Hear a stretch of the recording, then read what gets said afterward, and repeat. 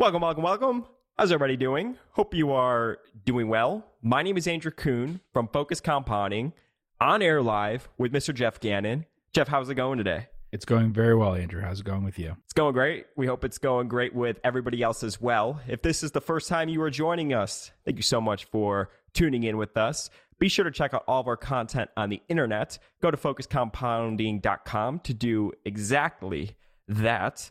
If you're interested in learning more about our money management services, hey, reach out to me at andrew@focuscompounding.com.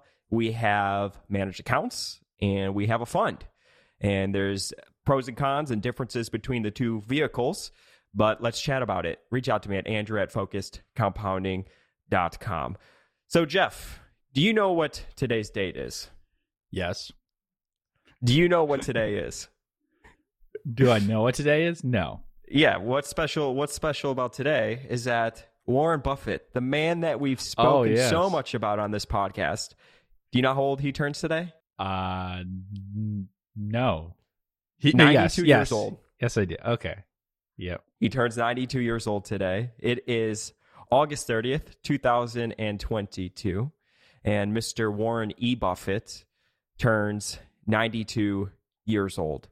You actually just had a birthday as well. You just turned 37 years old. Both August babies. Look at that. That's true. Yeah. Both August babies. But yeah, 92 years old. Pretty crazy. Still at it every single day. You know, all the people that are looking to emulate Buffett and are inspired by Buffett, here's something that you need to think about. One thing that I guarantee you Buffett is doing today is he is reading a 10K, either at his desk or wherever he is. He's still keeping at it. He's still after it. And he's reading a 10K today. So 92 years, continuing on, being persistent until the day that he dies. Pretty impressive, Jeff. 92 years. What are your favorite takeaways from Buffett or favorite lessons from Buffett? Any off the top of your head?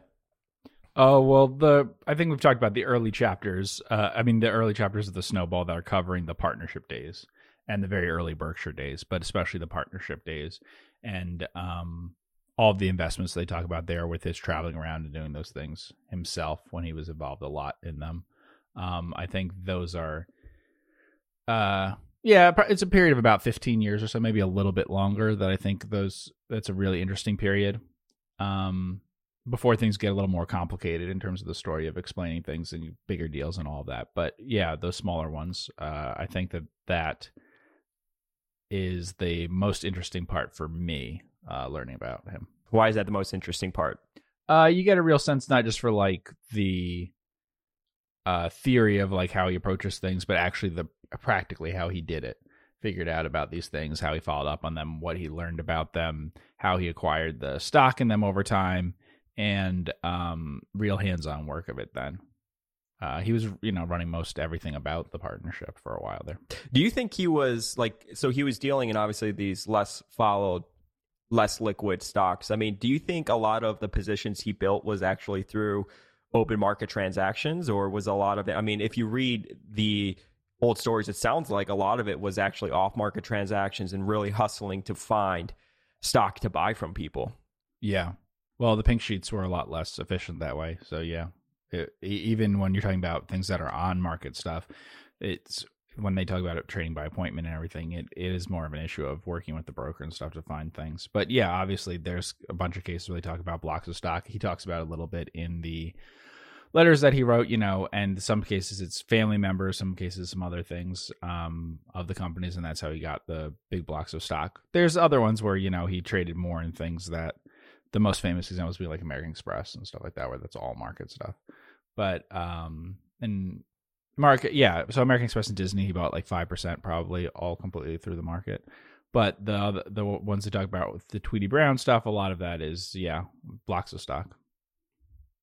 Isn't it crazy that he was able to raise the amount of money that he did? And this was pre-podcast, pre-internet, virability. If you are doing something that is successful, I mean, it was pretty much all word of mouth, right? And at the end of his partnership, I mean, what was he managing? Like $100 million, which I forget the exact amount, but it'd be close to $1 billion today, right? Inflation adjusted. Yeah. So that is an interesting part about it, but it's kind of like a fairly new concept. I mean, not all that new in theory. In New York and stuff, hedge funds had existed for, I mean, really since Ben Graham actually, but he wasn't that famous for running one. But it was a kind of a new thing, so people thought about it as an alternative to anything else. You notice that people aren't talking about it as an alternative to going with another investment partnership when they're talking about investing with him. It's him, or they're doing things their own and stuff. So it was a very different time. So yeah, it went from competition of a couple funds or something to thousands, tens of thousands of choices. Yeah. It's interesting. So what is your favorite case study on Warren Buffett? Is there a situation is it like the See's Candy situation? Is it, like Dempster Mills? Is it actual investing in Berkshire Hathaway and how he came about controlling the company? I mean, is there a specific situation that is your favorite when you think about those early partnership days? There's a few that are interesting. I think Sanborn Map is a pretty interesting one. But there's even ones that are talked about not as much in the books that are kind of interesting if you read some of the letters. Yeah, I think probably that's the one that stands out to me the most, is Sanborn Map, because of knowing about Ben Graham's investment in Northern Pipeline. And so seeing the similarities there, and some of the other ones, the same thing, seeing how he's applying the Graham approach in certain ways and seeing how he does it a little differently. And how he brings his personality to it. You know, that one where he's talking about trying to get the board that doesn't own any stock to do what he wants them to do, and how he achieves that over time, and how frustrated he is with it and all that. A lot of those are remind me of how similar it was to the Graham approach in the early days. The same thing with some of the arbitrage things he talks about, and others like that. It's his take on much more concentrated approach of a lot of the exact same Graham things. Whereas by the end of the partnership, he is doing things that are different from Graham. But in the early days of the partnership, it's really just his personality instead of Graham's, but Graham's techniques. Do you think that had a lot to do with, because of the size of his partnership, he had just grown so much? Yes, I think that's one part of it. And then I also think he was a lot more interested in business than Graham was. And I think there were some personality things with it too. I think Dempster Mill is a good example of that. He, although he did get involved in Berkshire, I think, again, for personality reasons, with that, he didn't want to be involved in the same sort of things in the future as he had been that way. And I think that had he had a different kind of personality, that might have been different. I think he enjoyed the idea of being able to own things for the longer term. And he definitely was more interested in business than Graham ever was. Graham was not very interested in business. It seems like Buffett, he didn't like the whole town hating him and writing about him in the newspaper, sort of what you would think about the typical activist that comes and is, pretty combative to the company and stuff like that. Do you think that's what the transition was? Like with Dempster Mill, the huge takeaway he had from that? Yeah, I mean, he was basically liquidating a company town. So, I mean, he tried and did manage to not completely liquidate it, to sell it off and everything. But that's effectively what he was doing. That's how he was getting most of the capital out. Even with Berkshire, that's a significant part of it. That's how they got a lot of cash out early on, is lowering some expenses and also turning a lot of stuff to cash, taking advantage of tax things like that. So it's still the same idea, overcapitalized, liquidating stuff. It was not going in there and improving operations and all those things that LBO, that private equity firms say they do now. There wasn't any of that. Yeah, it's interesting. We've been through certain cities on our travels. It was like an old coal town, and it was basically like a ghost town. So I couldn't imagine liquidating a company and doing, layoffs and stuff like that, where basically everybody in the town works for said company, and the amount of criticism that would come with doing that. Because to my point about this old coal town or whatever it was that we were driving through, you could tell at one point in its history, it was probably a thriving, populated, busy town. And now it's just like nothing. And it's just a lot of vacant homes, vacant lots and stuff like that, not, kept up with. Yeah. And I think that's tough for Buffett's personality, obviously. Yeah. And that was a lot closer to home too, Dempster, than being something across the country too, you know. Mm-hmm. Was Sanborn Math the situation where he was on the board, and in the Snowball they talk about how they would just sit around and smoke cigars, and Yes. Buffett was pissed because he didn't smoke cigars, and Yep. they like talked about how like, oh, they should pay for my chewing gum or whatever, and Buffett was upset. He was doing the math of how much of his capital that was going to cigars. Yes, that's the one where they talk about we should just swallow the tax bill, which also gives you an idea of Buffett's obsession with the tax things. If you see the things that really get him annoyed, it's when people pay taxes that they don't have to, you know, with these corporate deals. That's the few times where he really speaks out against management, like he did with Kraft, where they got rid of one business and to fund something else, and they paid a huge tax bill on it, things like that.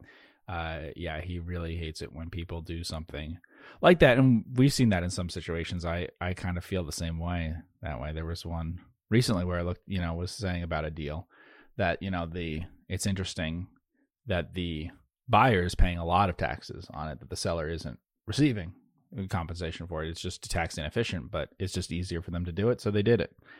But, you know, presumably they have clients. Is that just like path of least resistance? That's why they want to do it. Yeah, get the job done. I'm sure.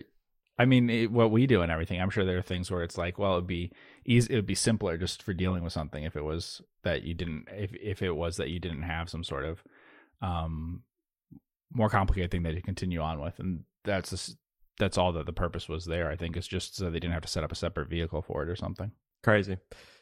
Well, it is August 30th, and where we stand today, the S&P 500 is down about 16% year to date. 10-year yields have been running 3.119%, crude oil $91, and natural gas around 9.00. Have you been following the electricity problems that are going on overseas? Not as detailed like as you the can price, tell me. like the price of like in Europe, electricity in in Europe. Yeah. How is that going to affect the United States, if at all? Oh, well, I mean, directly, I don't think it'll affect them at all. I mean, we'll export natural gas to them, but there's only so much we can export. I don't know that it'll have a huge effect. You saw what happened when exports from the U.S. Were temporarily, yeah. So it has a temporary effect on the price, but it's not a big deal. Obviously, for their economy, the electricity, depending on the country, can be a big deal, right? So, like when you're talking about the UK, those are retail type things they're mostly worried about. But you have something like Germany and natural gas, you know, that's a major industry is a major user of that. So it affects their prices and affects how their economy can operate that way in terms of production, which does affect, you know, trade and stuff around the world. Yeah, it's pretty crazy. I mean, they had yields have been running since Powell spoke at the Jackson Hole, I guess, conference or whatever. They had their, you know, huddle there. And then he spoke about, you know, basically that they're going to stick to the mandate of slowing down inflation, bringing it back down to 2%. So any talk of a potential Fed pivot, it sounds like, is on hold for now. So yields have been running, and, you know, stocks have been selling off. So it's been an interesting time into the market. I'm kind of curious, how much do you pay attention to all of the macro that's been going on as of recent? Well, the macro stuff in terms of interest rates is kind of significant for some stocks. And the issue is more how realistically the market is pricing in the likely future trajectory of interest rates, the entire yield curve over a longer period of time, and whether there could be mistakes with that in how certain companies are operating, financial companies mostly, and how big an issue that creates in the future. It's also somewhat of an issue for some insurance companies and things like that, particularly with inflation. But there can be a problem that happens if it turns out that market expectations for interest rates are not realistic with what actually turns out to happen. And there's some potential for that to be there, as the market is a lot more expecting rates to be a little bit lower than you might otherwise expect, and certainly to come down faster than would seem likely if I didn't know what the market was pricing things in at. So if you have a lot of banks and others thinking that that's a accurate prediction of the future, then there's significant risk compared to the past of misjudgment costing them a lot of money and causing some problems for capital positions even, and definitely very bad net interest margins. Do you think that's more of a short-term thing, or? No, I mean, if you look at like the price of the curve, right? So, or Right. The curve where we currently stand right now, the Fed could control the front end of the curve, and then the longer end of the curve is more based on like expectations of the market. And I mean, they're basically pricing in lower interest rates in the future that you would be thinking today if you didn't look at the curve yourself. Right. So I think the issue is not so much is there going to be a recession, now or in the next year or something. This or how high the terminal rate will be this time. The issue is that there's predictions, whether it's the Fed's dot plot or market predictions for things, for inflation to be at like 2% in a couple of years. That's a very specific and could be correct, but prediction that's not necessarily what you would expect. The federal deficit in terms of GDP is the highest since COVID happened. It's been the highest that it has ever been, except for World War II. So, when we talk about things like these price pressures coming down, these backlogs of things, supply chain stuff, all of that, yeah. But we're talking about like, I look at like, we talk about sticky inflation, right? Sticky price inflation, which is a Fed measure. And that would be the one that I would usually look at. I think it's 5.4%, 5.5%, something like that. If it's half of that in the future, that is half of it comes from things that aren't transitory. It's still a bit high. It's been, that's not the measure that they use, but it's usually been 1.5%, 2% or something the last decade, not 2.5%. So I think the issue is more that rates could be higher, nominal rates could be higher for longer than people think, and that on things like mortgages and stuff that might have a really big effect. It depends on the specific stock, like an example of a stock that benefits from what I'm talking about would be Frost. Mm-hmm. Since they don't have a lot of exposure to duration risk, they're mostly really neutral for a bank. Banks are normally biased a lot in terms of borrowing short and lending long. They're a lot more neutral than most banks that way. And the market's expectations, I think, are reasonable. As you can see here, I think that PE is 20, price to book is 2.5. The market seems to have an accurate read of what the future will be for them. However, in their earnings call transcript, they said in their earnings call, they said, we think that the analysts' estimates are too low, and they also reiterated what they thought about increases in terms of their EPS and stuff. And what they said is consistent with what I would kind of expect, because when I wrote this stock up a long time ago, now it's like 7 years ago or something, the first time it looked like the Fed might soon be raising rates, and that didn't really happen until later. But that's what we're looking at in terms of what effect it would have on earnings. And that's the effect you'll see this time. For a lot of other banks, it'll be very different. And I think the next few quarters for some of them, mortgage-focused ones and stuff, will be very, very difficult. I think we'll see. I think deposits for banks overall will shrink this year, which would be, it happens from time to time, but it's very unusual. And overall, just like whatever's going on with the economy, the thing is, we don't talk about money supply and stuff on the podcast usually, but it will be, it's unusual for money supply to there's different measures of money supply, but for money supply to be growing so slowly or to shrink compared to most people's entire investing career. So, and to give you an idea, it was growing by incredible amounts during COVID, or, different measures of money supply, but some of them are up over 20% and stuff. So it goes from that to nothing, basically. So it will feel very different that way. So far, it hasn't made a huge impact. Stock markets are down, bond markets down in the first part of the year, but it hasn't made as much of an impact on financial markets as you might expect. So they've taken it pretty well. Mm-hmm. Do you remember what the price of CFR was when you wrote it up? And was it 7 years ago? Oh, I'd have to check the exact time, but yeah, I was doing the Avid Hog around then.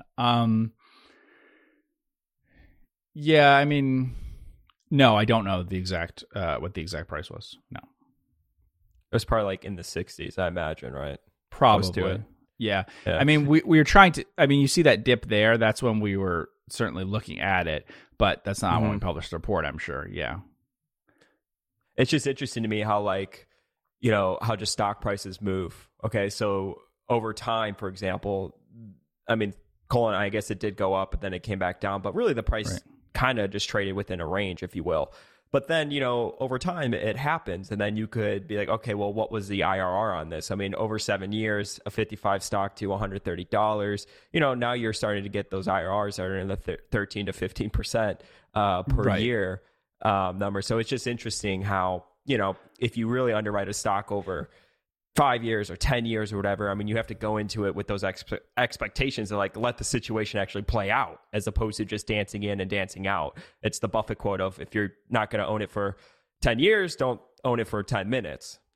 Yeah. And you could have bought it third week of March 2020 for the same prices in the lows of 2015. It doesn't even show up on that chart, but it actually got lower than it shows because it dropped probably 20% in a day. That's not really on that chart in the middle of COVID.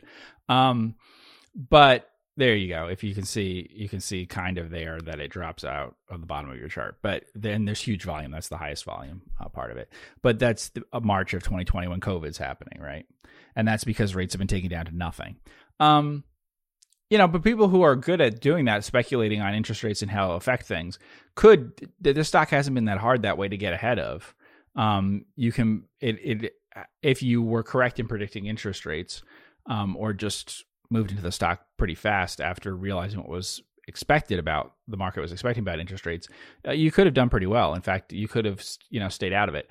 On the very long term, though, you'll see it hasn't really paid, for a very long-term investor, it hasn't really paid to get in and out. There's not much point because, as you can see, just owning the stock for 20 years or something has been better than darting in and out of it. Although for some of the 10 years from 2010 to 2020, you could have, it was, flatter.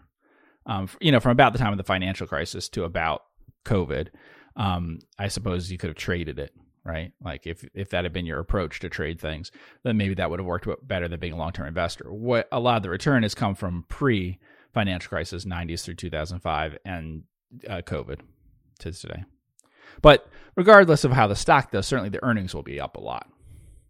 And if interest rates stayed high for a while, then their earnings would really be up a lot, and their net interest margin would be high, and their return on equity would be higher. And you can see that because it's priced at 2.5 times book.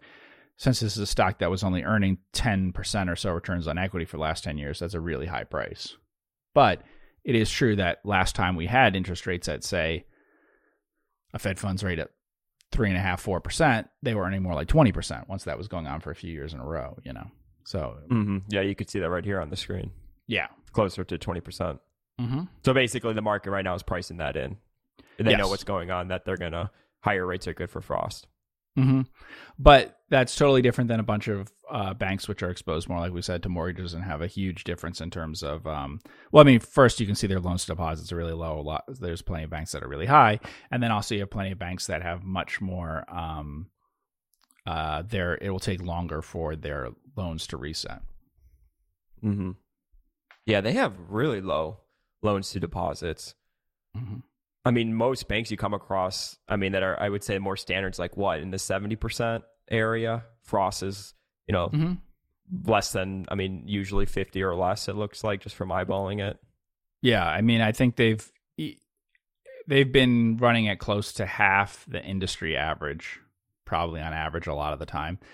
They got a little bit higher before, but 2/3 or half of the industry average, because the industry varies a lot. At the peak of the financial crisis, it was effectively at like 100%. At the bottom of the depression, it was probably under 30%.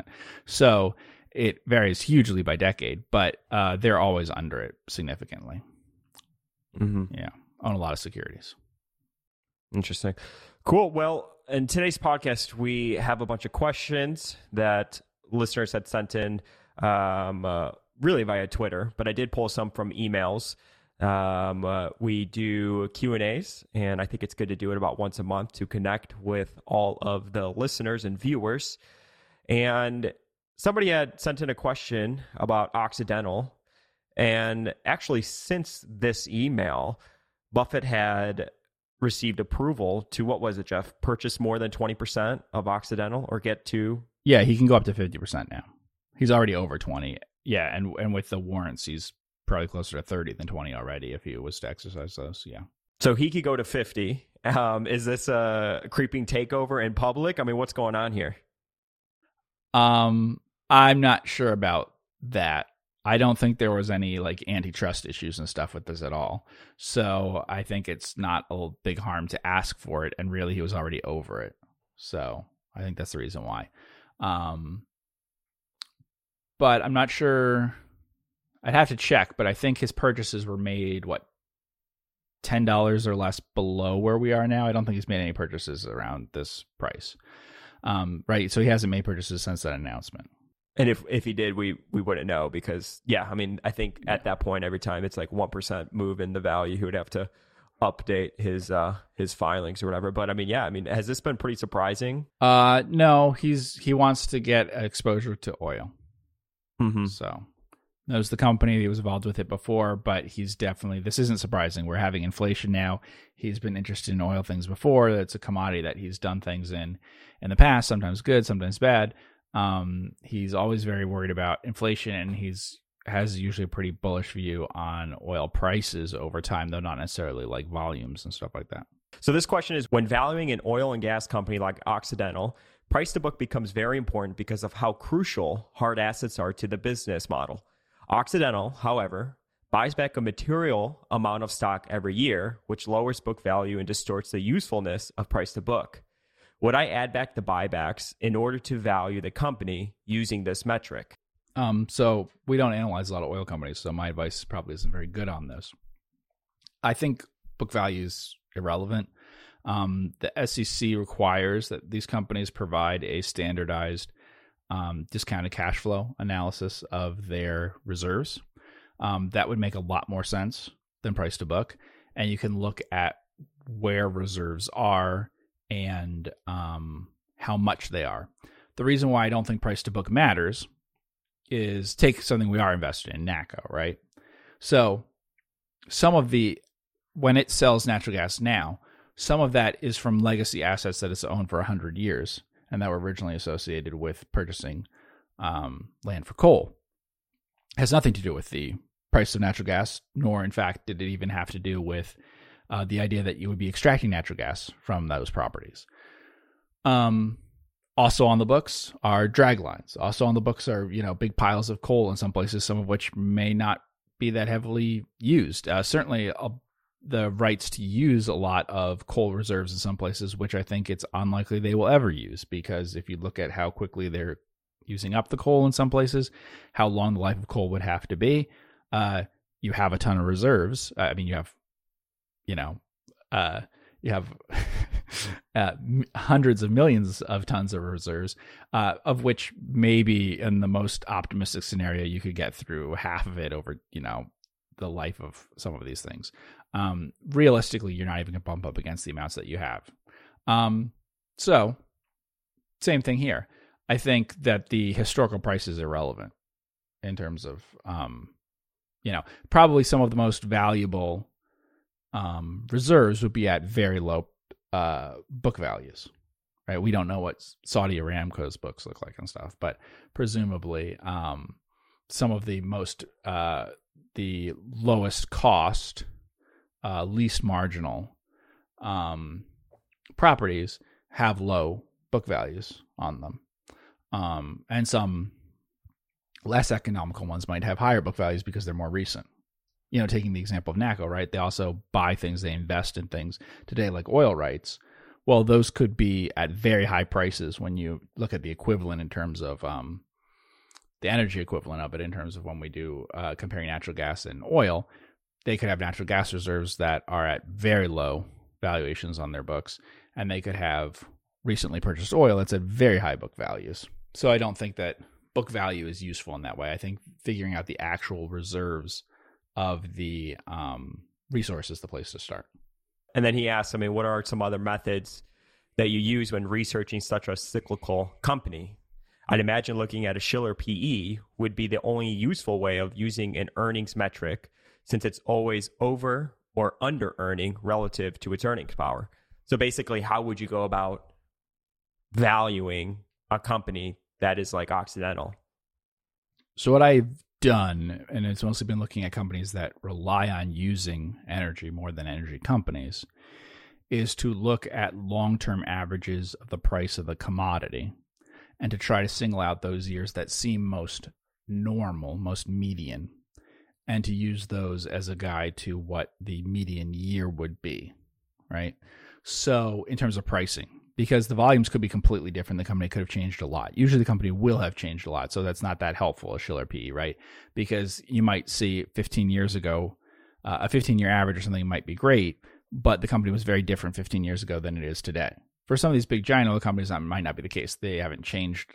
They're a couple percent a year. Sometimes they're changing in terms of the amount of reserves that they have and things like that. But for a lot of other companies, they're changing a lot. I would look at how realistic prices are for some particular years. And like for oil, you can go back, 100 years. You can go back 150 years, and look at what prices are in real terms. I've always preferred looking at prices of commodities relative to other commodities. So that's always what I've done, looking at like take a commodity and compare it to 30 other commodities or something and see when you have years in which it is priced at a ratio that's higher than all other commodities in terms of its own commodity price. That is, like if gold is priced, if oil is priced higher than gold, oil is priced higher than lime, oil is priced higher than copper, or whatever, then it has been on average in a given year, and you're seeing that all in the same year. That's a strong indicator that it's particularly expensive. The reverse would be when you see that reversed and, oil buys less of other things. The only reason why I do that is you want to avoid things happening where, say, someone decides, I'm going to buy this because it's really cheap on the basis of it has huge inventories of cotton or something. Sometimes there's a year where cotton's at the highest it is in 50 or 100 years or something, and it could be many times the normal price. So you want to avoid that, but otherwise you don't need to look at a long-term Shiller PE type approach because you have information about the actual reserves or assets or whatever that it has today, and that's what matters. The long-term record, I'd say, is more for capital allocation and understanding the business that way. But I think the value of the company is 100% in what its assets are as of today, as long as you know the capital allocation.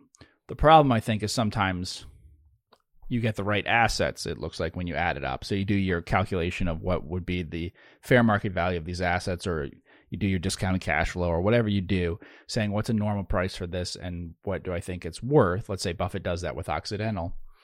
The reason that he buys Occidental now is because he talked about this. He likes the capital allocation. He likes who's running it. He thinks it makes enough sense that it's a way that he can invest in oil through something that is doing that isn't going to harm him in terms of capital allocation. Like people ask us sometimes about gold, right? And a lot of times gold miners look very attractive relative to gold. The problem is that many times what you're buying into then is capital allocation that you don't want going forward. Yeah, they go buy another gold miner. Right. The thing that people do when analyzing these things usually is, and even if we take NACCO's a good example because it's much more close to a pure royalty, but even they have taken money from what are basically royalties and invested that in more stuff in the same industry, in energy. Now, it's small compared to what they had produced from that over time, but still, you're taking money that you made from something and usually putting it back into that same business. And this is the same danger that you have, say, with a home builder, real estate things of all kinds. If you like the capital allocation, they can create value for you over time. But what value investors do is they calculate and they say, oh, this company is cheaper than the oil in the ground is worth.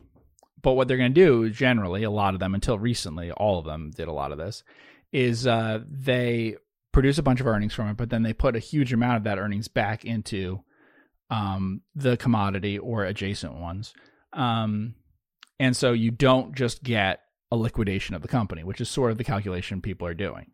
If you do the standardized present value calculation I was talking about with the SEC, what that's really valuing is as if you were liquidating the company from now on. You're using up the reserves they have now. You're not adding new ones. So that's really what it's doing. Where you're going to be wrong about that calculation is they're going to then take it and do really bad things with it sometimes. And sometimes they do very bad things with it. And that's the really big worry. If Berkshire owned all of an oil company, then that oil company would probably behave very differently from a publicly traded one. Sure. Yeah. Because of capital allocation. Right. So, for instance, the dumb thing that was, this is going back 15 years or so, but all Wall Street could talk about that. Now they talk about free cash flow of these things, but all they talked about then of the big oil companies was whether they were replacing their reserves. It was the dumbest time in the history of oil to want to replace your reserves. You should have been using it up as fast as you could. I mean, we're complaining about how high oil prices are. They aren't nearly as high, even in nominal terms, as they were at the worst point there in 2007, 2008. So, you shouldn't have been wanting to replace your reserves, and yet it was you either had to replace them somehow or acquire things or do something that would mean that your reserves would increase just a tiny bit, or else people figured, oh, well, yes, you're paying your dividend and everything, but you're not lasting, you're not a growth company that way. Instead, the approach isn't like the way that Berkshire runs things with insurance, which is, in years where insurance is priced right, you write a lot of it, but in years where it's not, then you shrink down. Most companies don't do that, and so you're going to see this pattern where if the commodity is as cyclical as oil is, and almost all globally traded commodities are like this, you're going to have a lot of bad years in terms of returns on capital. And they're going to allocate a lot on the average over time, and so I'm not sure that they really meet Buffett's market value test a lot of the time, unless they are paying out a lot of dividends, since that works kind of like a safety valve, a release valve to get rid of some of the capital. They can buy back stock, but like a lot of companies, the stock buybacks tend to be timed more to when they produce free cash flow, not to when it's a good time to buy back their stock. Do you think a lot of this just comes from the incentive of being a public company and always being on that treadmill where you feel like you just have to continue to show growth, show growth, show growth? It's all about the future. It's all about the reserves. Where a lot of these companies, if it was 100% a private business that they own themselves, they would act and behave a little differently. I do think that's true. However, I'm always surprised by how much they, and I mean this in all industries, people believe unusual circumstances are going to last for a while. When they're positive ones. When they're negative ones, they don't. COVID's the best example of this recently. We have a bunch of companies, all sorts of companies. I mean, we have companies like Amazon, companies like Walmart and Target, that seem to have believed that some sort of changes they were seeing in terms of sales of goods online and everything were somehow permanent or represented some change. Streaming things. All sorts of different companies seem to have thought, even though we all knew exactly what was causing it. Everyone was locked up in their homes. There was a clear explanation for what was happening, but they had believed that this was going to happen eventually.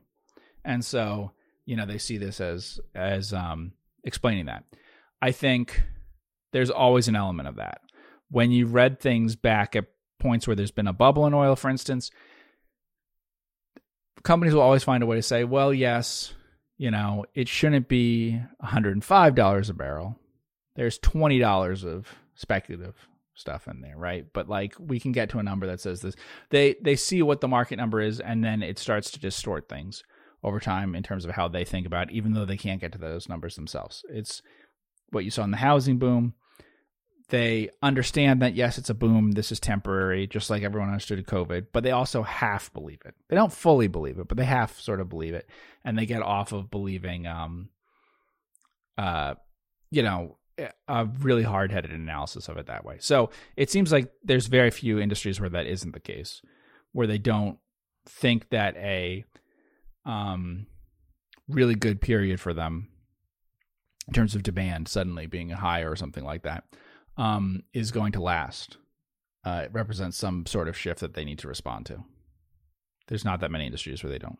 Is it a hard thing to work through where maybe like a company like Target or Amazon, well, maybe not Amazon, but let's use like Walmart and Target, so real brick and mortar, right? Where they may have known that this wasn't going to last forever, but man, the alternative, meaning going to Target, not having what you need in stock, and a customer going to Walmart instead of Target was just worse than building up your inventory and maybe running a little bit too fat? Or do you think that's just the wrong way entirely to look at it? I think that's possible. I honestly think that companies like Amazon, Target, Walmart don't have any understanding of, nor have really attempted to understand what the demand is for their products, and that they just respond to operational challenges as they come. Generally, their products are not highly cyclical in the demand overall for the things. And so they're just try to be very data-driven and very fast in responding to things and not have overall opinions about things. And I think they aren't actually a good guide to being able to know. I don't think Amazon has a good idea of what the e-commerce market will look like in 5 years or something. I think they just look month to month at what's happening. They follow those trends. And, that's fine. I think to a significant extent, we talk about like Progressive or something. I think that they do the same thing.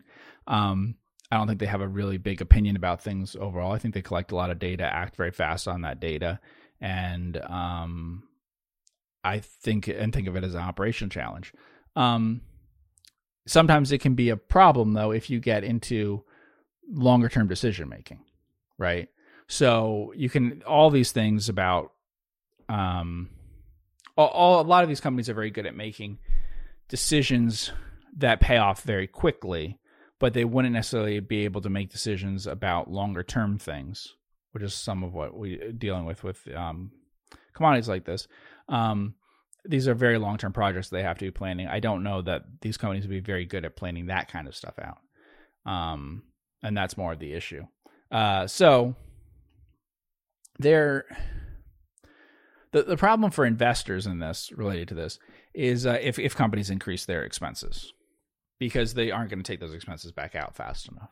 And they're, as much as we talk about like you can cut expenses and stuff, the problem is what happens during a period of good results in any industry is that you add expenses, which then stay there longer. And that's what we'll see when earnings do eventually decline with companies.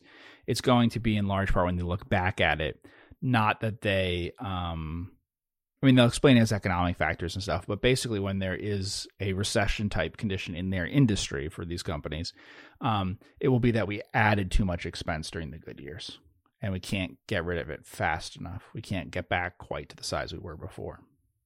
And then that will show up in bad margins and stuff. And what if a lot of those expenses are in the form of wages to employees, right? So, wages don't ever get rolled back really. So how would you think about that as an investor going forward? Is it like, okay, well, the company needs to raise their prices then, or they're just going to lose on their margin? Yeah, I think it's bad. Yes, it's not going to get rolled back. Now, it's not as bad like Arc Restaurants talks about giving people more overtime and stuff. It's not as bad as too many people. Too high wages, too many hours is a lot easier to roll back than too many people. Hiring people that you shouldn't have hired in the first place. Like Facebook was talking about that they did that. Mark, he was like, wow. I think the reality is that there are more people than, we should have here at this company, because he gave like a long presentation on basically saying, hey, we need to cut back. We need people, I think, back in the office a few days a week. We need to change all these things. And then somebody asked a question that got leaked during their Q&A if they were still going to have their, whatever week, few weeks a year off or whatever. And he was like, wow. I think the reality is that we have too many people working here, or people working here that shouldn't be working here. Mm-hmm. And yeah, that's mostly the kind of thing that happens during a boom, and that's the danger. It's really hard.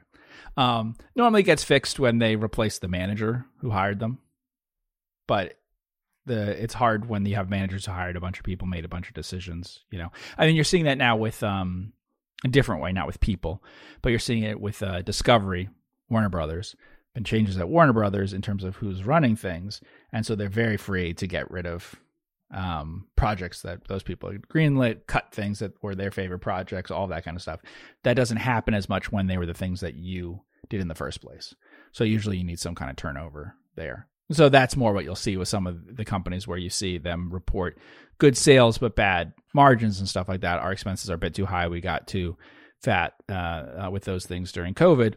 They may replace some people. We've said the transition this person out of this job and someone else in. That's when there's a real opportunity to see, cuts and see things get more efficient. So we've had a few questions.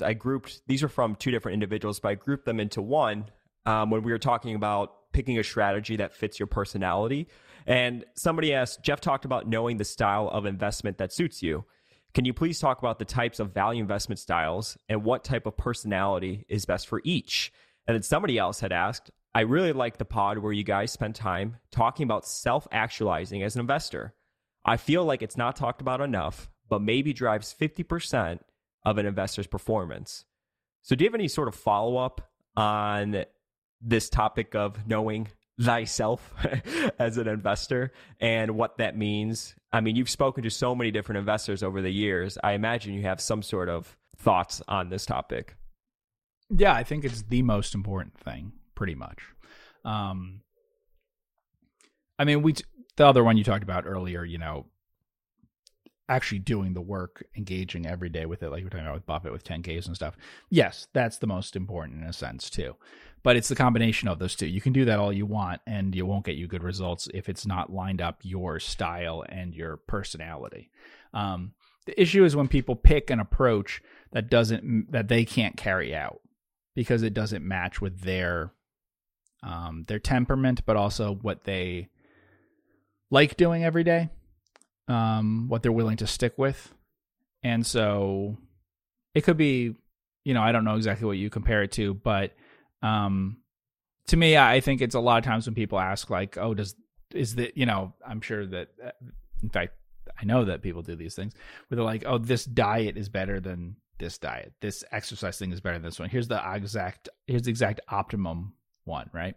It doesn't really matter because as long as it's a bunch of ones that are, good enough, if it works, if it's perfect for you doing it and you're going to execute it 100% for indefinitely, then it will work for you. And if it's the best one that there is, but you can't implement it, it won't work for you. And there's a lot of questions I get about things like what is the exact best approach with net nets, and the truth is it doesn't really matter because virtually everyone I talk to, there's a few exceptions and they're very special people who have a special style and a special personality. Except for those, no one is going to put much of their money into net nets. They're not going to stick with it. They'll do it for a little while, but they won't stick with it and they won't put a large part of their portfolio in it. Putting a large part of your portfolio into a net strategy that is somewhat less optimal still improves your returns a lot compared to putting into some index. You can see that in studies that have been done over decades all around the world. So the question that I ask people is like, okay, it doesn't matter what the best way of investing in nets is. It matters what's the way that's going to keep you doing it for the rest of your investing career. Because if you find that approach that even puts 10%, 20%, whatever of the total amount that you might pick for stocks, let's say, into that's going to have a bigger impact than you trying to say, oh, I can get 5% more a year if I use this approach than that approach. That might be true, but like sometimes that approach is being in countries all over the world, including ones you have no experience in. It could be including net nets that lose money when you buy them. For some people, that will work, and that might improve their returns if they did that.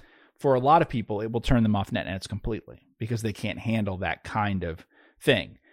They can't handle being invested in something in Asia when they're in the United States, or being invested in something that loses money, or being invested in things that are in industries they've never heard of, or anything like that. Whereas there may be a diet of net nets that you can create that would keep them owning some all the time. And that has a bigger result for them. There's a lot of it comes down to, maybe you could go over what you see as the different types of value investment styles. What ones do you think of when people think of what are value investing styles? net nets, book buying based on book value. I don't think a lot of investors, I mean, I think our definition of value investing is different than other investors' definition of value investing. I mean, look, what we are trying to do, especially in public, is very hard. In 2022, definitely more than I could certainly remember, there's a lot of investors that are down a pretty significant amount this year. And, you know, when I speak to prospective investors, I tell them, I'm like, us literally paying up is paying 15 times earnings, maybe, right? Mm-hmm. Like in our presentation, it says, like, look, generally speaking, think a PE of 13 times. And I think a lot of other investors have really benefited from 0% interest rates, basically being long the market in some form, and multiple expansion. I was going to tweet this the other day, but I didn't because I don't want to be a jerk. But it was a thought that I did think about.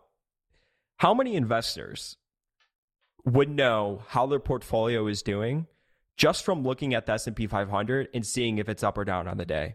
So, I'm looking at the S&P 500. I see that it's up, 1%. I know my portfolio is probably up 1%. Right. I could look at the S&P 500 and say, it's down 1%. I know that my portfolio, without looking at it, is probably down 1%. The interesting thing about the way that we invest and where we focus on is I never have any idea how the portfolio is going to be doing just from looking at what the markets are doing, which is something that I think is really interesting because I think that means that we're probably doing something different. Mm-hmm.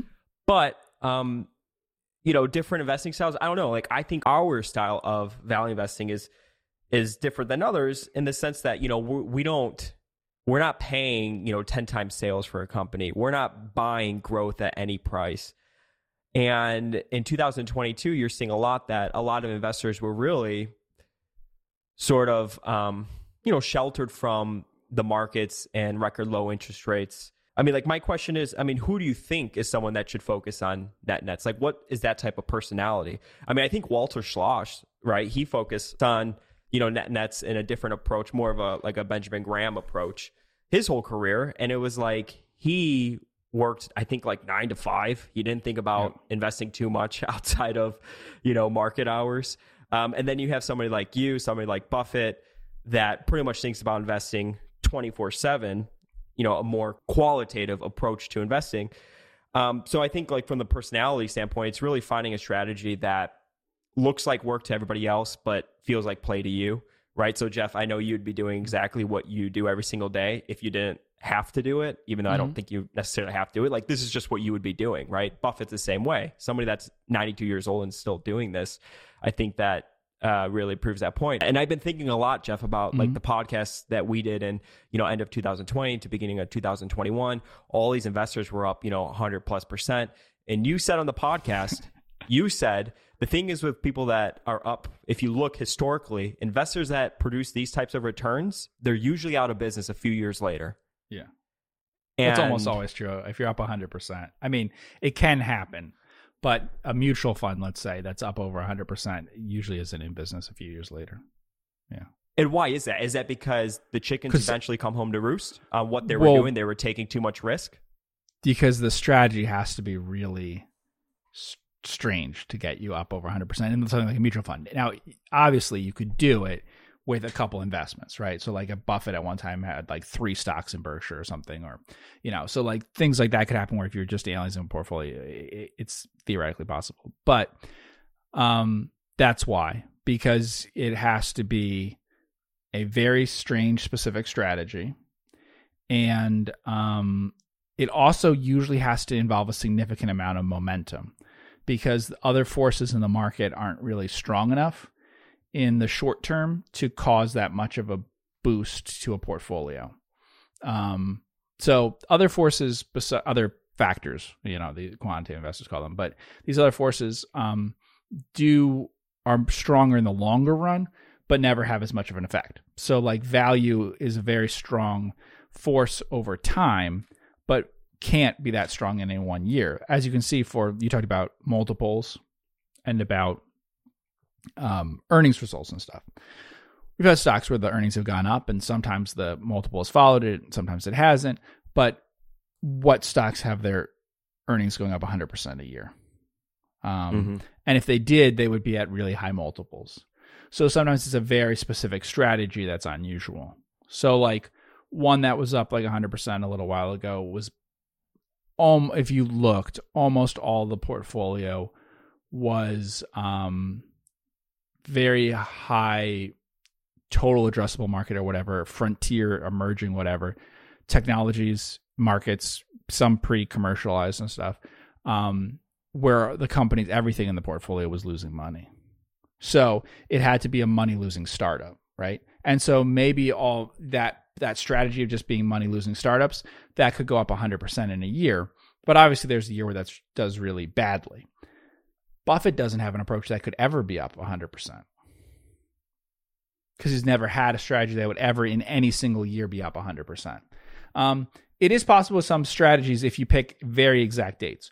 So, like for instance, coming out of the, I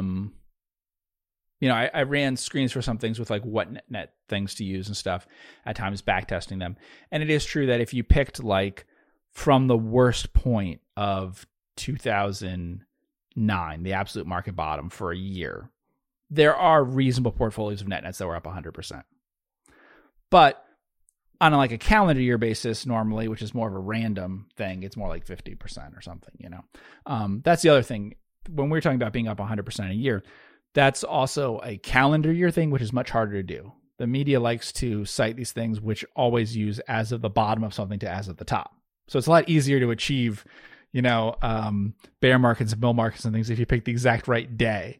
When we were talking about Frost there, it's up 3.5 times from that one day, but a month before that day, it was way higher. You only had that price for like, literally a day, and you only had prices near it for a couple weeks. So calendar year is much tougher because it's more of a normal period to pick. And so it's not as of a particular day. And so it's much stranger for percentage changes to be like that. But yeah, I mean, you remember reading from, I'm sure the Buffett biographies and stuff talked a little bit about the go-go years and all of that. You had funds that were up by huge amounts and literally within 3 years were gone. From recent memory, I've never seen so many value funds or whatever, what I would consider to be value funds, underwrite or pitch stocks, whatever, that, buy it at, 25 times earnings and you're going to sell it at 25 times earnings, or buy it at 30 times earnings. And in their models, they're like, and the exit multiple is 30 times earnings. I don't know. Right. I don't think that's really a value investor. Yeah. So I don't know. So that's one way I look at style. And one of the easiest ways, I think, is to ask people, if you have to compromise on one of these, which one do you compromise on first? So what you're saying, basically, those people, there may be other factors involved with what they do. But one of the things they may be quality investors. They could also be growth. They could also be momentum. There could be a bunch of different things. But often it's quality, that as the market gets more expensive, they're not willing to compromise on the quality of the businesses that they want to own. They only want to own the best businesses. And so the prices keep going up and up. For others, it's the opposite. It is the price that they're not willing to move on. And so you may be trying to invest at the same prices in 2015 that you could get in 1975, And if you do that, then the quality of the businesses that you own is going to go down more and more over time. NetNets are a good example of that, because if you look at the kind of NetNets that Ben Graham owned, they were a lot better than the kind of NetNets that people can find today. Because a pure screen thing is not giving quite the NetNets that he was picking, because there were just a lot more of them. So it was easier to take a reasonable sample from them and not have this thing that was skewed towards frauds and things like that, because there were hundreds of them when he was doing it at times. I'd also say there's contrarian investors. I get that a lot, where it isn't really the price, but it has to be something that's kind of hated, right? So they like to be contrary, but they might buy something that's at a high price. It's just down a lot or something like that. They're attracted more by something that's dropped a lot in price than something that's about having a low price.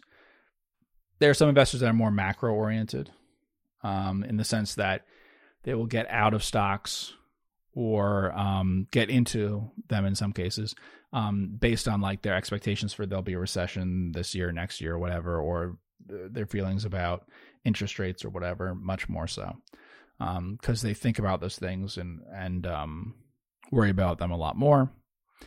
And then you also have, I'd say, in terms of style, you also have ones who are very, very buy and hold. And then you have ones who like to trade the stock more. So that's one thing to ask. One of the things to ask people is sort of what their attitude is about mistakes and losses, But the other one is about kind of booking gains, because for a lot of people, it's they may not think about it this way, but unconsciously, subconsciously, there is a positive experience to being right. And so if you bought a stock, it goes up, you sell it, it went up more than the market, you sold it, then that is you get a check mark for that, that is, you were successful doing that. But you see, on a 100 bagger, you would get that when it goes from 1 to 2, but also you would get the same thing from 2 to 4, 4 to 8, 8 to 16. There's a lot of those doublings. And for a lot of people, it's not doubling. It's if it was up 30 to 50%, they would sell, So if you're that kind of investor, it's going to be very hard to be buy and hold, because one thing that happens with buy and hold is you often have large losses relative to your highest ever price, right? Like you may be still sitting on very big gains, but you always have to face the fact that, not always, whenever the stock's making new highs, which is a lot of the time, you don't have to face it. But in any bad market, you're going to be facing the fact that, I could have sold 30%. I'm down 30% from the absolute high, that perfect day where I could have sold. Now, you still may be up several times in the stock, but there are people that will bother them a lot. And so that's more trading oriented people. And there's a lot of value investors I know who really are value investors, or I should say value oriented, but they're not really investors. They are traders. Yeah. And that obviously can work. I mean, trading on value, that's what a lot of systems do. I mean, wouldn't you say that's what a lot of like long short funds do? Yes. I mean, they're constantly shuffling the decks around and doing portfolio management and all sort of things like that. Yeah. A lot of successful hedge funds over time implement a bunch of different strategies, and many of them in a more simple way are implementing value type things. And they make a lot of sense, and I don't have any problem with them. And I think that's great as a system to use. But I think that it's not, the style that we happen to use, or like a Buffett thing or whatever. It is different. Value is just like a cheapness, a relative cheapness. Like I was saying about the commodity thing. Betting on a certain commodity because it's cheap versus all other commodities that year is, like I said, I have a spreadsheet where I would look at that. I would want to know that number. I don't make that decision to bet speculatively on commodities. But if I had to do it, I suppose I would probably bet on the commodities that are most out of line with relative to other commodities, and that start moving in a positive direction. So that is very cheap, and then it starts to have some sort of momentum that if I had to be a speculator, that's what I would do. And that's a value strategy. It's a value momentum, but it's a speculative strategy. I don't know how to value commodities. In fact, that's what I'm saying. I have no idea what the correct price is for commodities. I wouldn't know how to come up with it for oil or something. But it's not like doing a cash flow based analysis of companies. Buffett said that with gold. That doesn't mean that he thinks you should short gold. He just means I don't know how to buy it. I don't know how to price it. Yeah, I think it's just different. Let's say if you buy a company that is a great business, number one, but let's say you buy it at 13 or 15 times free cash flow, and let's say they do participate in a sell-off in the market, and now it's 10 to 12 times free cash flow. It's a lot different to own a business like that versus owning a business that you bought at 10 times sales and now it's down 50%, and they still don't have some sort of economic floor within the business. Right. Yeah, you're basically betting on rates going back down, and then the whole beauty contest thing. Now investors will be more long dated and bid these stocks up. That's a different game, I think, that a lot of investors, or that other investors, play than what we play. It's like if I owned a house and I felt like it was a great investment, and now the market sells off and the value of my house is 20% lower or whatever it is. I'm like, well, it's still a 2,000 square foot house, has 3 bedrooms, 3 bathrooms, and the area around it isn't deteriorating. Well, whatever, who cares, right? Like over 10 years, you're not going to lose money on something like that. Right.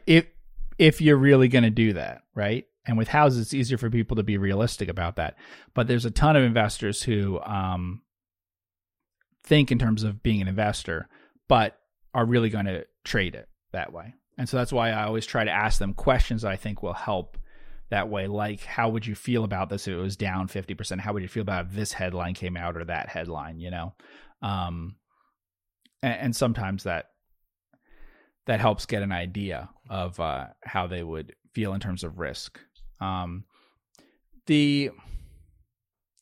For us talking about it, I think people's impression of our approach is that we're more quality driven than we may be. I think we're pretty quality driven, but certainly that's the feeling that people give when they talk to me, and they underestimate how price sensitive we are. Because we'll talk about lots of stocks and I'll talk about the qualities of stocks, but see, I won't actually buy them unless I think they're pretty cheap.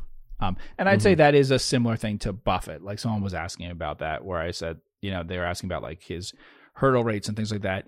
And I did point out that there's very little evidence of him actually paying up. Like when he says paying up, it's not nearly as much as when other value investors say paying up throughout a period of many decades. So it's true that he'll buy the average price stock that he really loves instead of the super cheap stock that has warts on it. But this idea that he's paid up for like premium prices, that's just not very common. And so we're much more in that old school thing about it. We're pretty anchored to low multiples, I think. Value type multiples, not paying above the historical market multiples usually for a stock. And that doesn't mean that that's right. If you can figure it out, that you can kind of look into the future of a company that's really exciting in terms of having a really good business and it's growing really fast. You know, there've been ones that people have asked about before. We talked about that one, that did the live casino online thing, some other ones like that. That's the sort of thing that if you're right, and you'll know in a couple of years, if you've been right enough because it's growing fast enough, you'll do amazingly even if you pay a high multiple, right? We talk evolution. Right, exactly, yeah. And I've many times given examples like, look, even simpler businesses, Starbucks, Southwest Airlines, I think there may have been a couple decades at which they weren't ever a value stock and yet performed beautifully. So, I mean, literally, it could have been 20 years that you could have bought on any day and it would have done okay. Mm-hmm. I wonder what the base rates are, though, for paying higher than like a market multiple, though, instead of like being more strategic about the multiples you pay. Well, there's a reason why I say never pay more than 10 times sales, you know. There are certain numbers that have such terrible base rates, right? So someone asked me about FICO. They said, you talk about it and stuff, you know, when do you but I was wondering, like, what exact price do you like it at and stuff like that? Because I mentioned that I bought it one time and sold it way too soon. However, the truth is that I going back, I tried to calculate what it was. It was certainly less than 2 times sales that I paid. And it's probably around 1.7 or something because it traded there for like 3 years. So I probably just paid an average price for those 3 years. It's up more than, let's see, what is it up? It's up more than 23 times or something since where I bought it. So obviously I should have kept it, you know, but instead sold it when it was doubled or something, you know, in a year or something instead of in 10 years, but still, still a mistake. But I kind of subscribe to the Munger thing that I will hold a stock at a price that I would not buy it.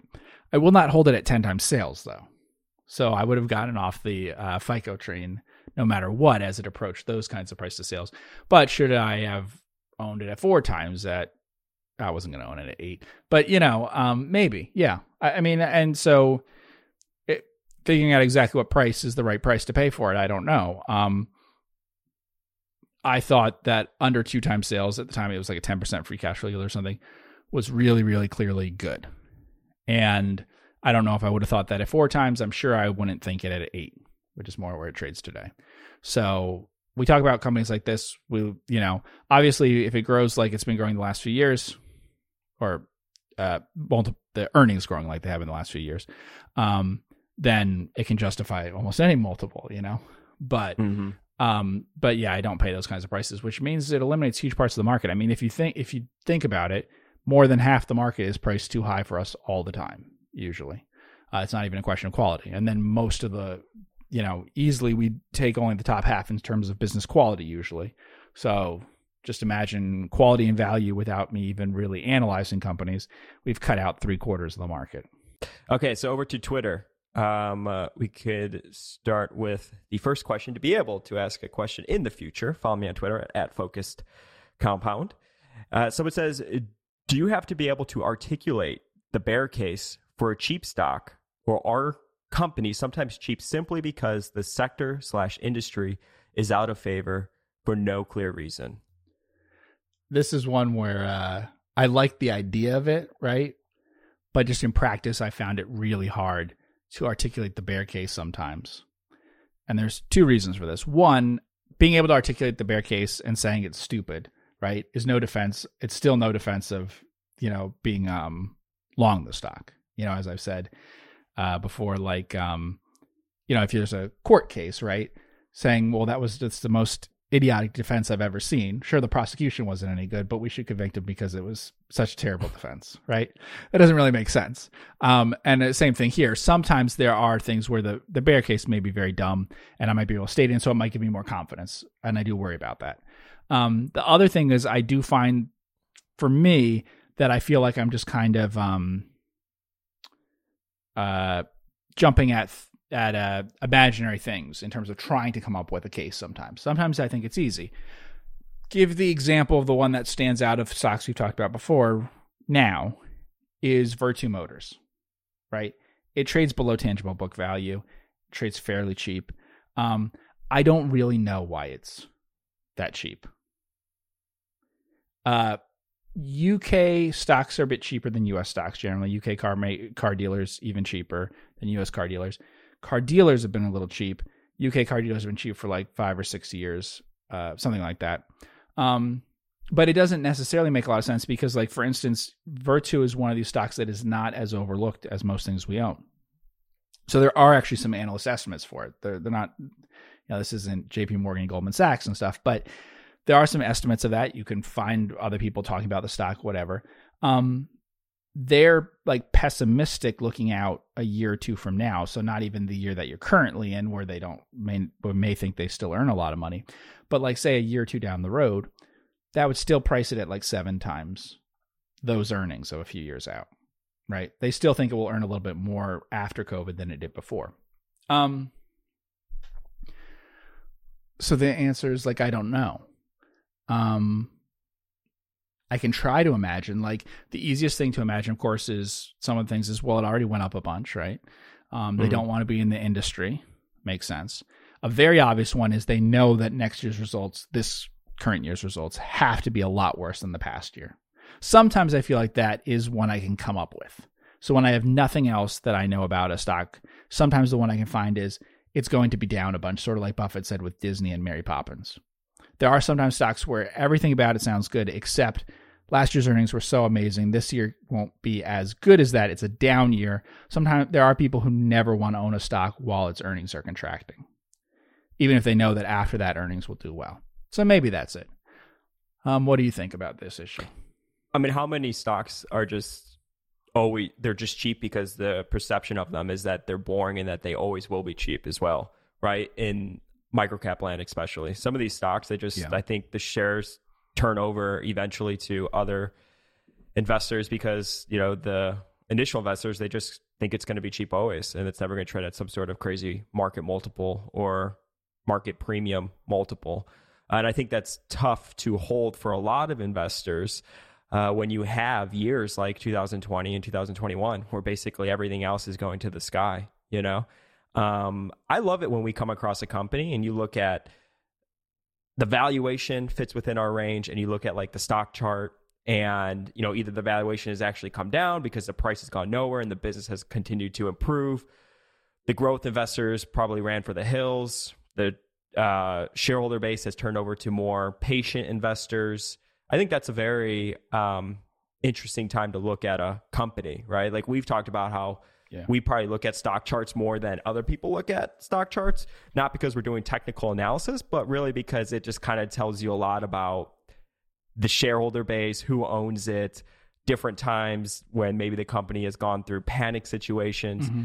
But I love when we come across companies in the chart, it's just basically kind of up and to the right without too many blips, But then we get interested maybe when there has been a pullback, valuations have come down, the growth investors are gone, and now it's, for whatever reason, it's in value territory. But really, the business hasn't changed that much. It's just been all about like the expectations of the business in the future.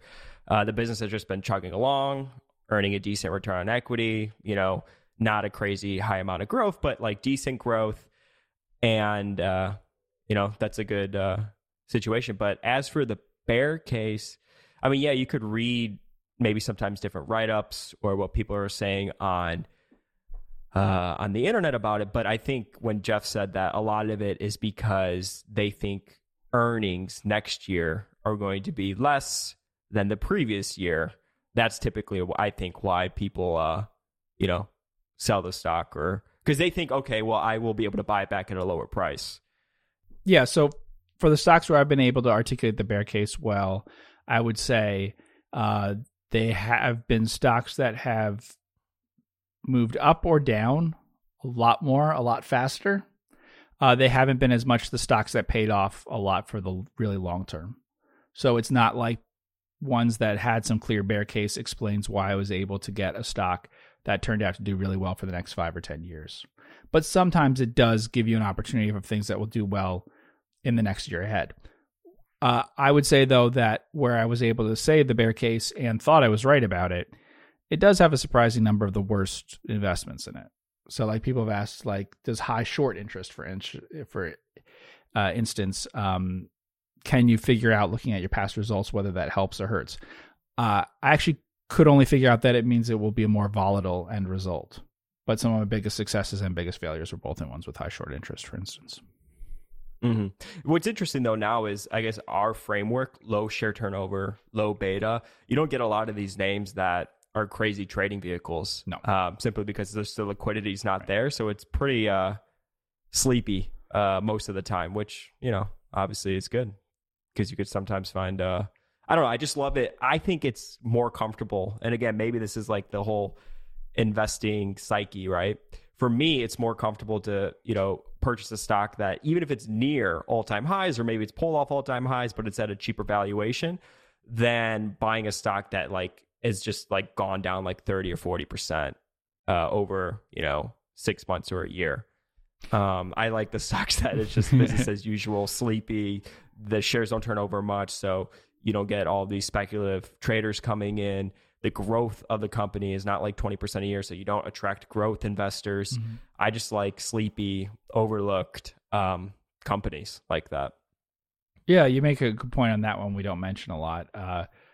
One thing that's different than people might expect about us is we probably have made more purchases closer to all-time highs than people might think, which sounds odd because we also tend to buy at low multiples, but that is a combination that's fairly common, a reasonable multiple, but actually not that far from all-time highs, as opposed to near all-time lows is probably a fairly rare thing that we would purchase. Because there's a lot of individuals that if it's at all-time high, like, maybe I'll wait for a pullback.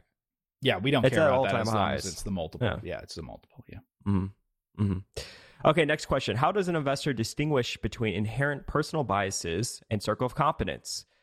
And he says, fit of an investor in a particular stock situation, ?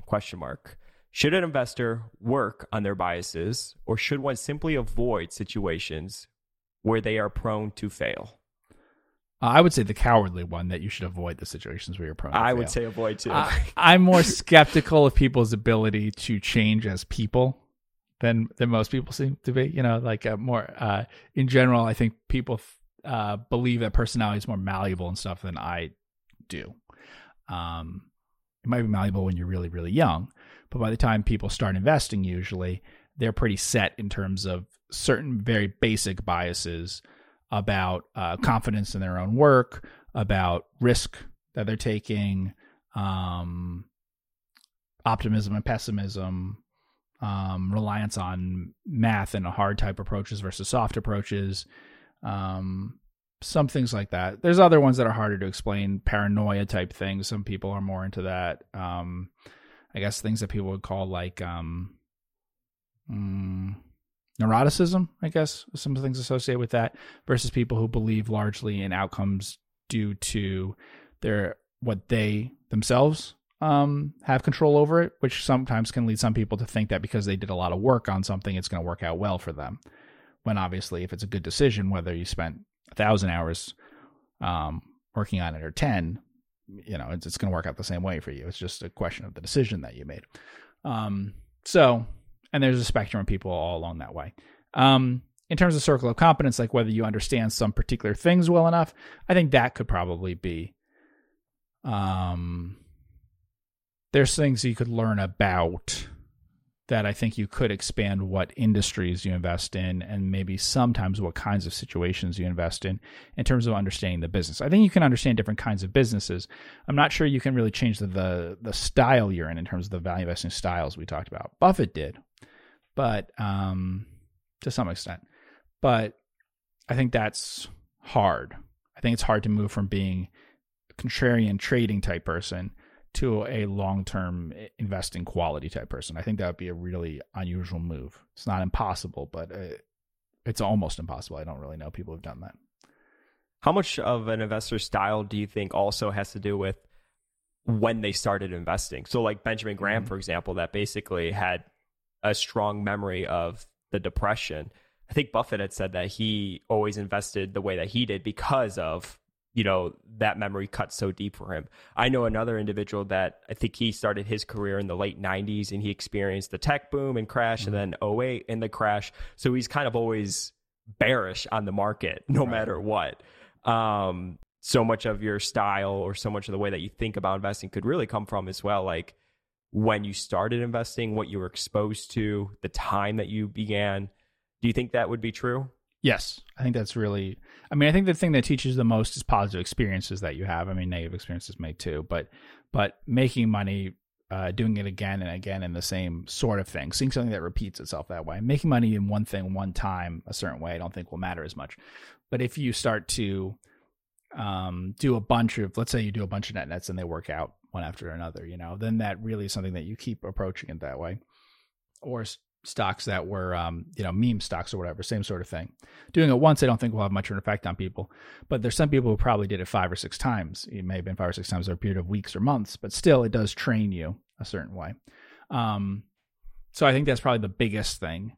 I guess, though, I would say you should try to some extent to be aware of what I try to do, I would say, is to look at things objectively, analytically, as opposed to as what I think is driving the underlying results, as opposed to what we talked about with like the resulting idea of like what's made a lot of money for me and to work against that. So in a sense, trying to change your approach more often than you might think you should, because chances are that if you have an approach that's working really, really well in certain ways right now, it is a good time to change that. What I mean is if you bought those nets in 2009, and they're up 100% or whatever, like I just said, that's actually a good time to think about, well, maybe should I be thinking more about quality and things like that then? If you were in the things that really helped you in a crash that were very defensive and stuff, you might actually be thinking, okay, I feel good about that, but should I be looking at other things that way? And I think the only way for me to do that is by looking at like what's actually driving underlying results. So being aware that, okay, I've made a lot of money in this stock, right? But actually the earnings didn't go up that much. It's just multiple expansion. And I was betting on the earnings going up a bunch. So maybe I shouldn't take that as seriously that I did well in that, and look at something else. Mm-hmm. Okay, next question. Besides wealth, what drives you to be an investor, Jeff? Well, the answer they have underneath there is the intellectual exercise. And I would say that's pretty much nailed it. Yeah. I would say it's longevity. So longevity for me and like every aspect that comes with it. Longevity for cognitive function. I don't want to be a person that eventually retires, then sits and watches, Fox News or CNN. I'm playing both sides all day and bitches about the world. So cognitive function, longevity, independence, wealth, longevity. I think it's interesting. I think there's a lot of people, what's the exact stat? Like after high school, after college, they the average person reads like less than a book a year or something like that. Yeah, And I think honestly, if you speak to like the average person, that kind of shows even in the way that they speak. So I don't know. I like the lifelong pursuit of knowledge. And I think investing is a great outlet to carry that out. Yeah. Just always be pushing ahead, brick by brick, step by step, where you could look back and look at yourself a few years ago and be like, wow, like I have grown a lot and I have hopefully gotten better in this, aspect of my life, or just continuing just to push on and get better every single year. I think that's interesting. So I think investing is something that, I mean, obviously it is. We both would be doing even if we weren't running a fund. I don't know. I don't ever wake up and think, oh my gosh, I have to go to work today. You know what I'm saying? So it's like play to me. And that play could even be reading a book. I mean, right now I'm reading a book, Grinding It Out, about McDonald's. I read a book about Chick-fil-A. I read Jared Kushner's memoirs, and I thought it was interesting to learn a little bit more about government. Oh, we just lost everyone, Jeff. We just lost them. I don't know. I just think it's interesting how it's all relatable, just continuing to learn, continuing to be exposed to different ideas. And it's fun. I think it keeps things interesting, keeps it all fun. Have you noticed biases lately, investing for other people's money in a bear market? That's a very good question. I'm not sure the answer to that. I mean, the only one I would think of is not wanting to. I'm not sure that there is a bias this way, but the one that I'd think of that might be present is not wanting to realize a loss, sell something at a loss to do something else or whatever with it. But I mean, because you just have more things where that's possible. Because, obviously before we had a bear market, we had a fairly new fund, fairly new managed accounts and things. You just generally didn't have things that were losses, typically for people that you held. So it wasn't, and anything you'd be selling would be at a gain. So that's the only one I can think of. I'm not sure that it is one. It's just one that I'm aware of and thinking about. What's the biggest red flag you see with management teams that others think is a good sign?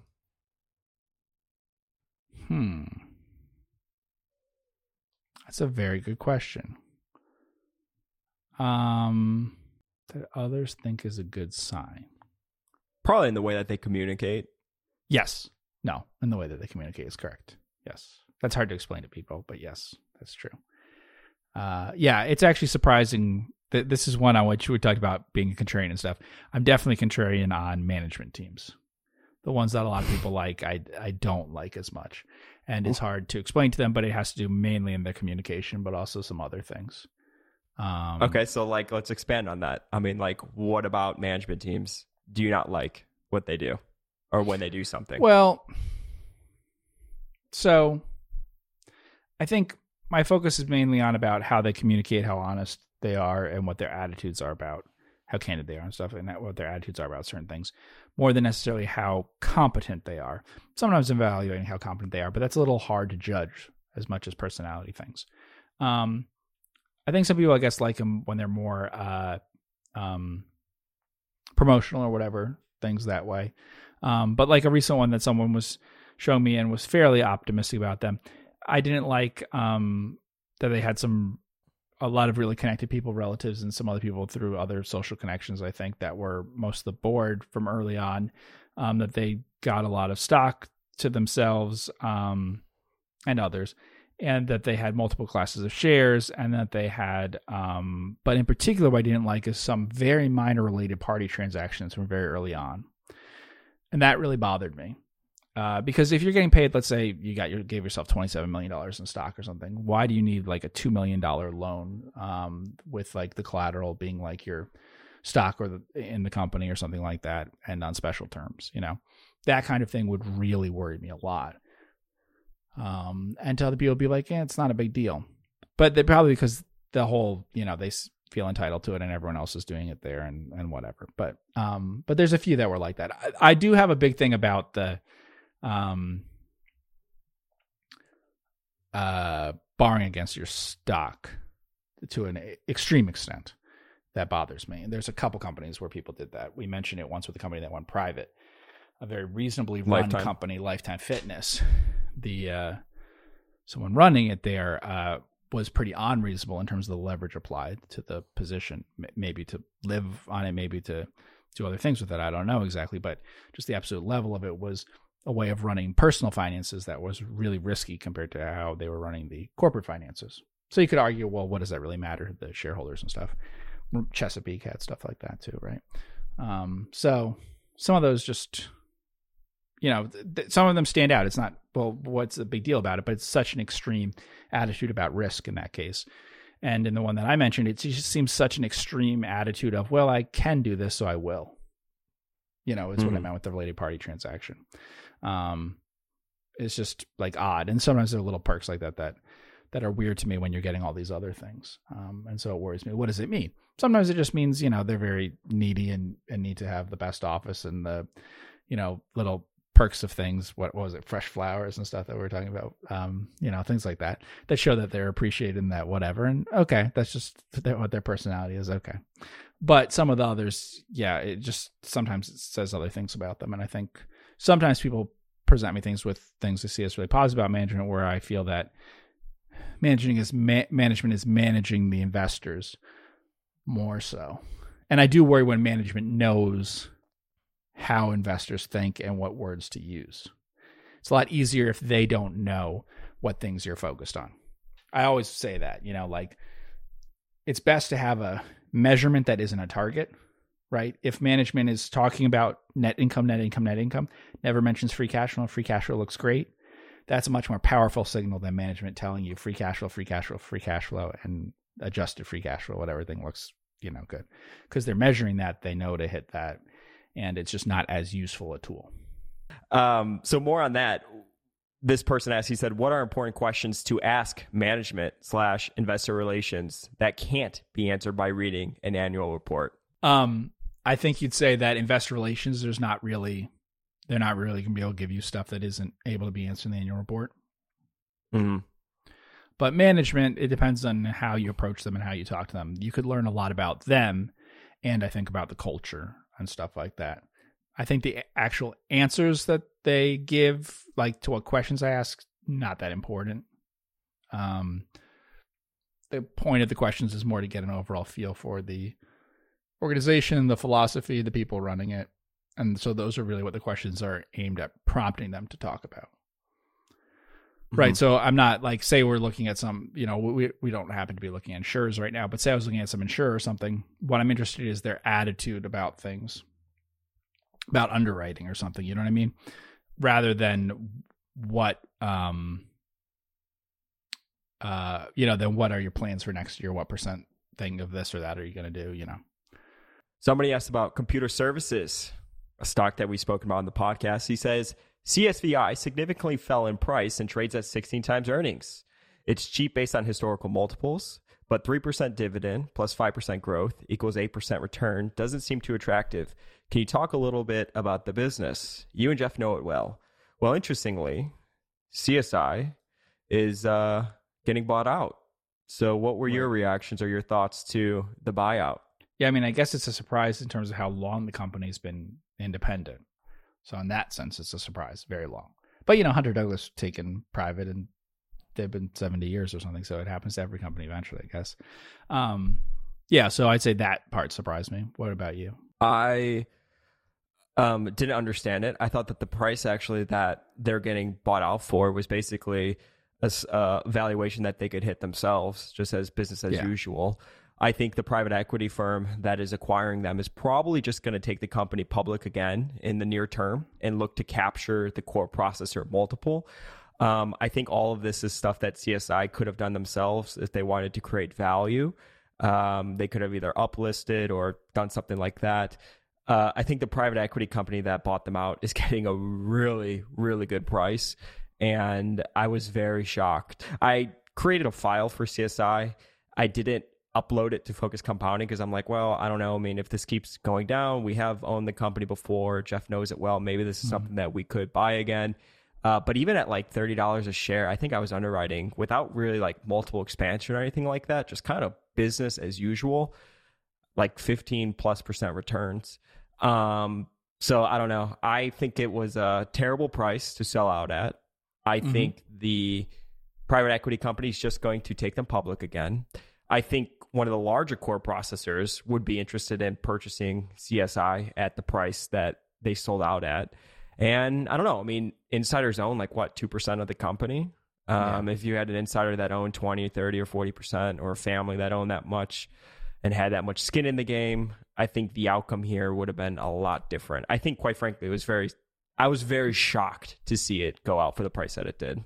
Yeah, I think it's just typical of how these LBO things work. Yeah, if they listed on a, it depends, but if you listed on a exchange, if you merge with something that was bigger, to be part of something else, it's basically, it's a little illiquid, it's not listed, and it's a bit small in terms of just overall size to attract investor attention. But if you, did a big investor push and you were on a exchange and everything, then you could probably get the multiple up, but that might not be what they're most focused on, I mean, they could have just continued doing what they're doing and just bought back stock themselves. I mean, yes, it's less liquid, but it's not illiquid. Right. Well, I haven't looked at details, and we may never get details, right? Because the company doesn't file with SEC at all, right? No, because it's always been unlisted. Yeah. So we'll never get details on it. I don't know what who's staying on to do what in what incentives they have, like in the new company and stuff. Usually you would have some equity given to people and stuff. So, I mean, did they even shop the company? It just seems like, again, I mean, one of the like Jack Henry, someone could have, I mean, they all trade on multiples like 30 times earnings or whatever it is. I mean, they could immediately buy CSI and it would be accretive on day one. Yeah. It's a big premium. I mean, usually if you give a big premium to the current stock price, you can take it private. I mean, you offer 30 to 50%, and usually all the public shareholders will get out of your way. Yeah. But it's not, some high price compared to the all-time high and everything, as you can see there. Yeah.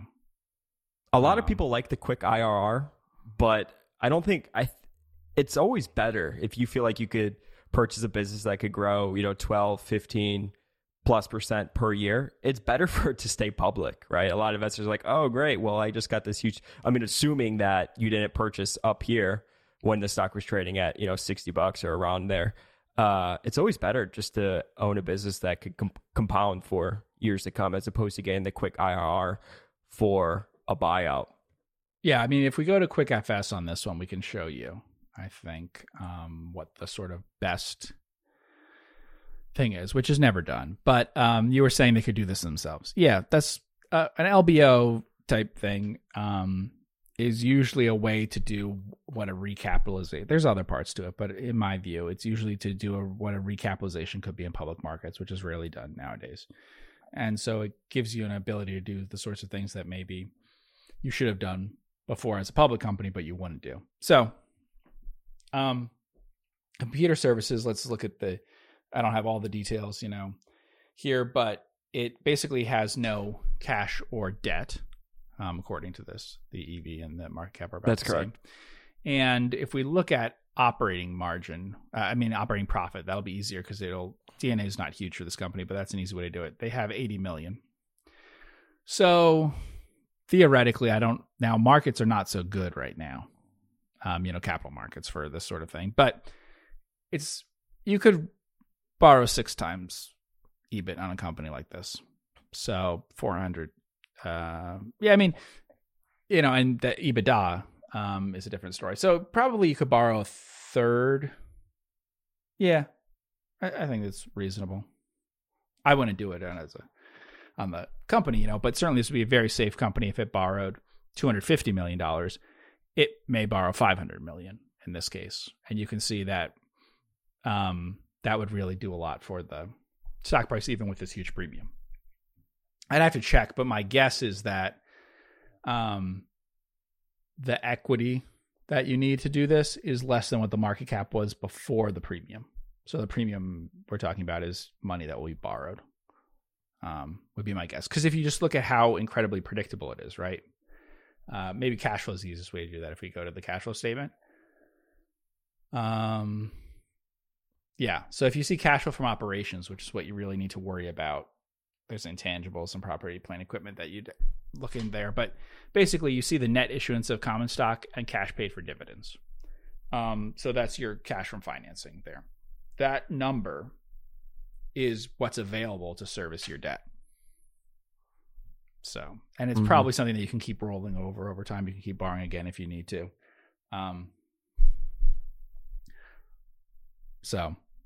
But on the other hand, we'll see it public again. On the other hand, it would have been a lot better to do this, a year and a half ago or something. Mm-hmm.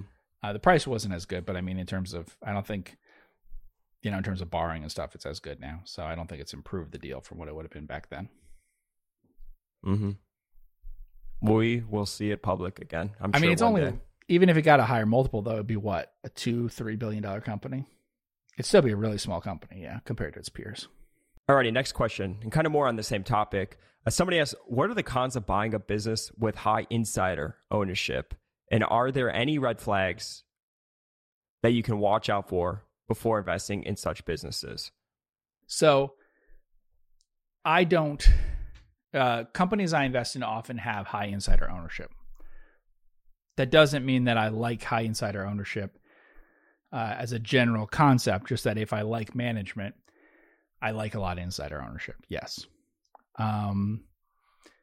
Because I like that they'll get to do their thing with the company for presumably a long period of time.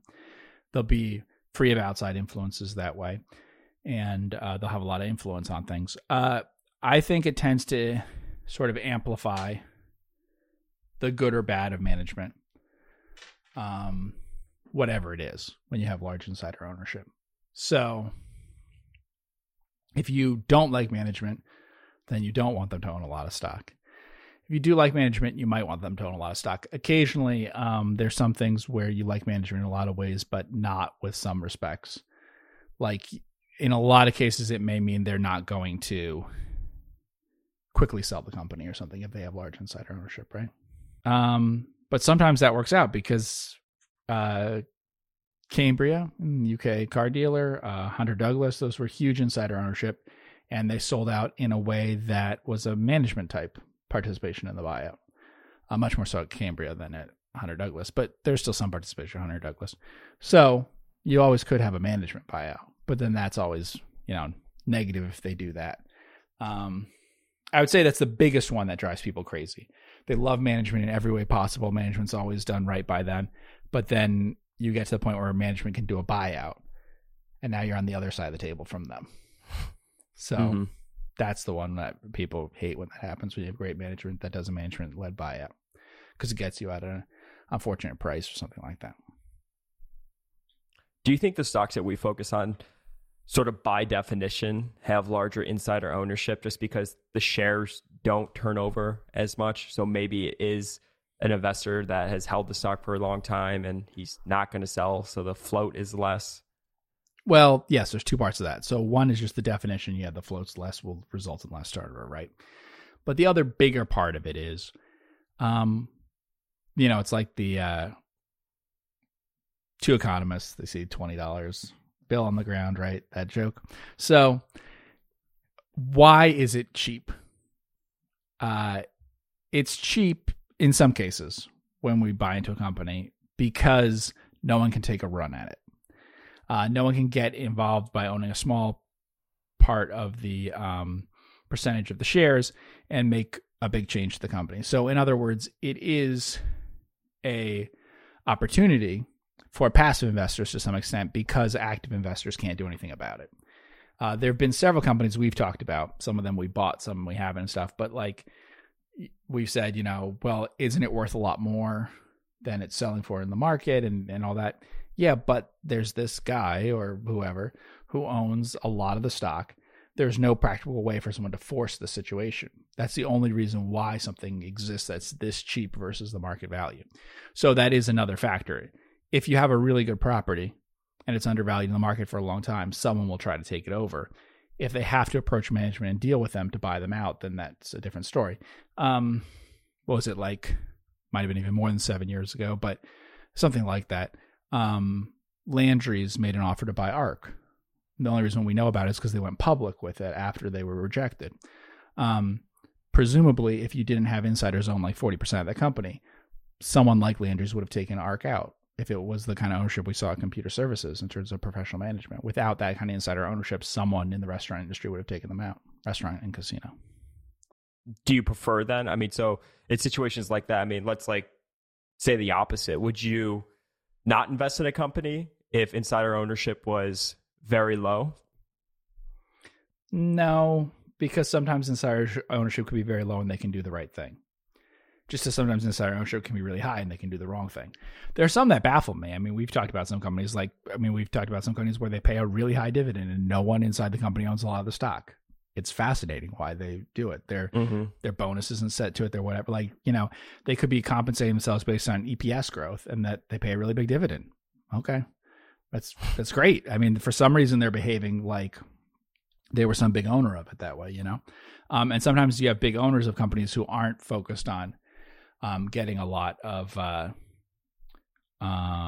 behaving the way that you would think in terms of maximizing the value. I'd say the really big thing is there is an optionality usually to being a very large owner of a company. Blocking stakes are a little different, but let's say a really big, like you actually control the company in some respects. So huge insider ownership and maybe some other ways of influence. So in that case, if you're, say let's use the Hunter Douglas example. In that example, do you really care if your multiple is 10 times PE or 20 times? Because if it's 10 times, you can collect your dividends year after year after year. And if you ever want to get, 15 times PE tomorrow, you can call someone up and sell the entire company for that. So you as a you as a passive investor don't have that influence. You don't have that extra choice, and they do. And that's one of the biggest differences, and that drives people crazy the most in terms of timing. While they may say that they care about it, ultimately, why should Buffett care what the stock price is of Berkshire on any given day? Unless, as he says, he cares about it in terms of wanting it to be a reasonable price for people entering and exiting the business, the stock ownership. So like that people get a fair return that way. But if you're just worried about your own wealth that way, a lot of people say they have this huge incentive and a lot of skin in the game and we're on the same side with all this. That's true up to a point, but the point is you can only sell in the market. They can sell the entire company. If you're talking about someone who's complete control that way. It's a little different in cases where there's multiple large shareholders. If a lot of times when people say the company's controlled, it's not really controlled. It can stop other people from having control, but it can't really necessarily maintain control under all circumstances. When people say large insider ownership, they actually mean, they're not talking about people owning 40% of the company. They can mean like 17 and stuff, and that's not the same. But it is usually large enough that it would really dissuade some people from trying to go active in the company or do an unfriendly deal or something like that. Next question. Do you have any thoughts on how finance/investing is taught in universities? Well, I don't know much about how it is taught in universities. So yeah, I guess I don't either. So yeah. I mean, if you were to teach a class, we'd just be doing exactly what we're doing here, right? With the podcast, just use Quick FS, go through different situations. Yeah. I mean, there's only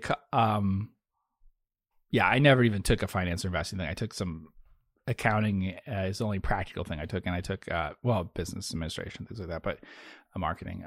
But I guess in terms of finance investing, the only things related to that I ever took were like economics, which is a theory course that doesn't even really believe in value investing as a thing. A couple of colleges do, a couple of universities do, but economics generally doesn't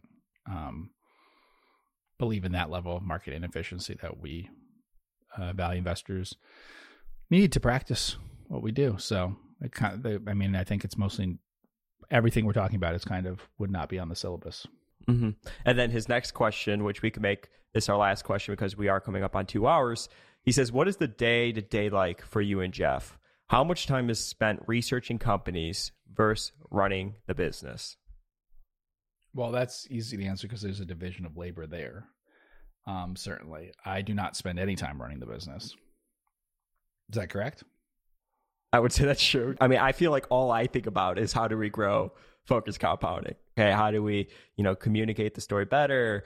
how can we be doing better by investors? If there's anything for our current investors that we could be doing better, how do we attract the right type of capital?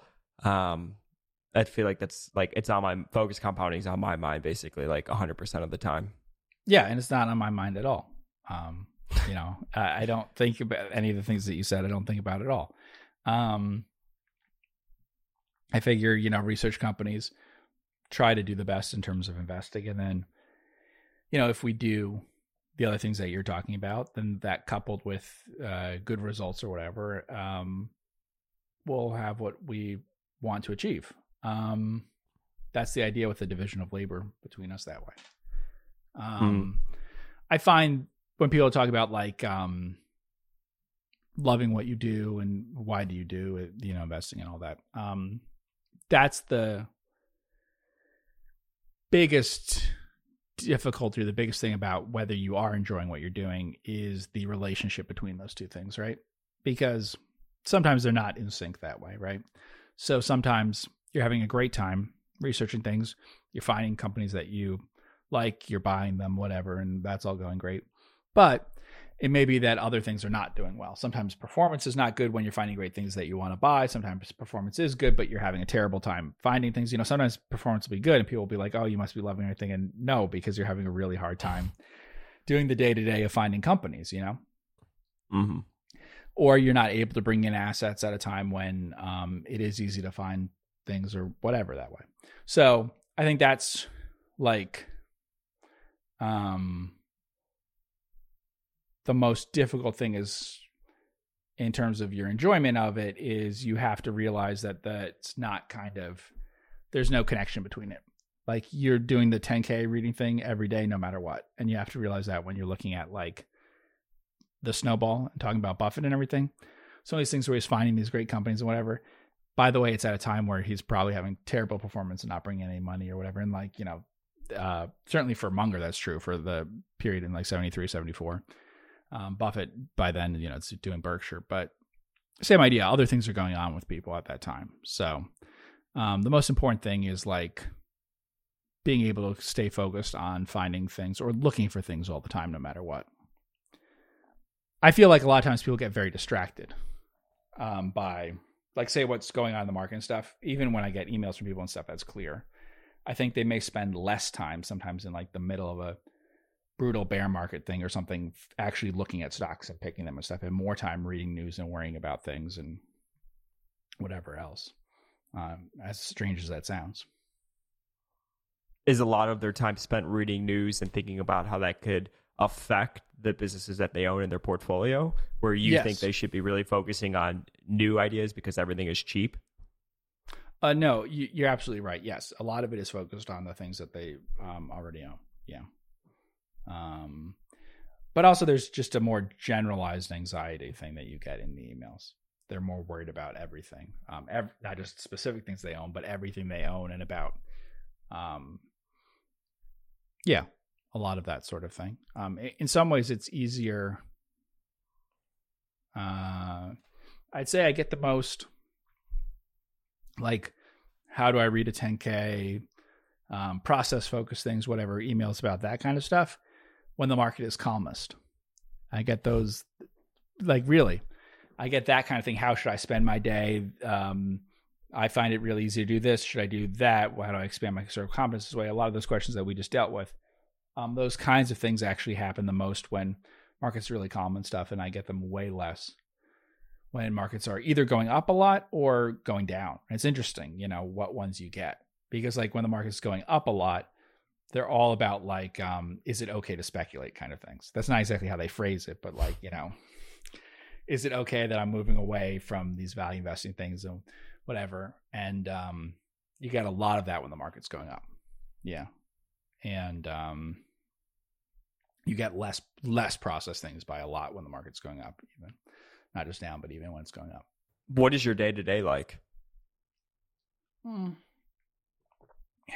It's maybe the beautiful thing is you don't have such a day-to-day, right? It's just kind of following your curiosity on whatever companies you want to research. Yeah. Read about.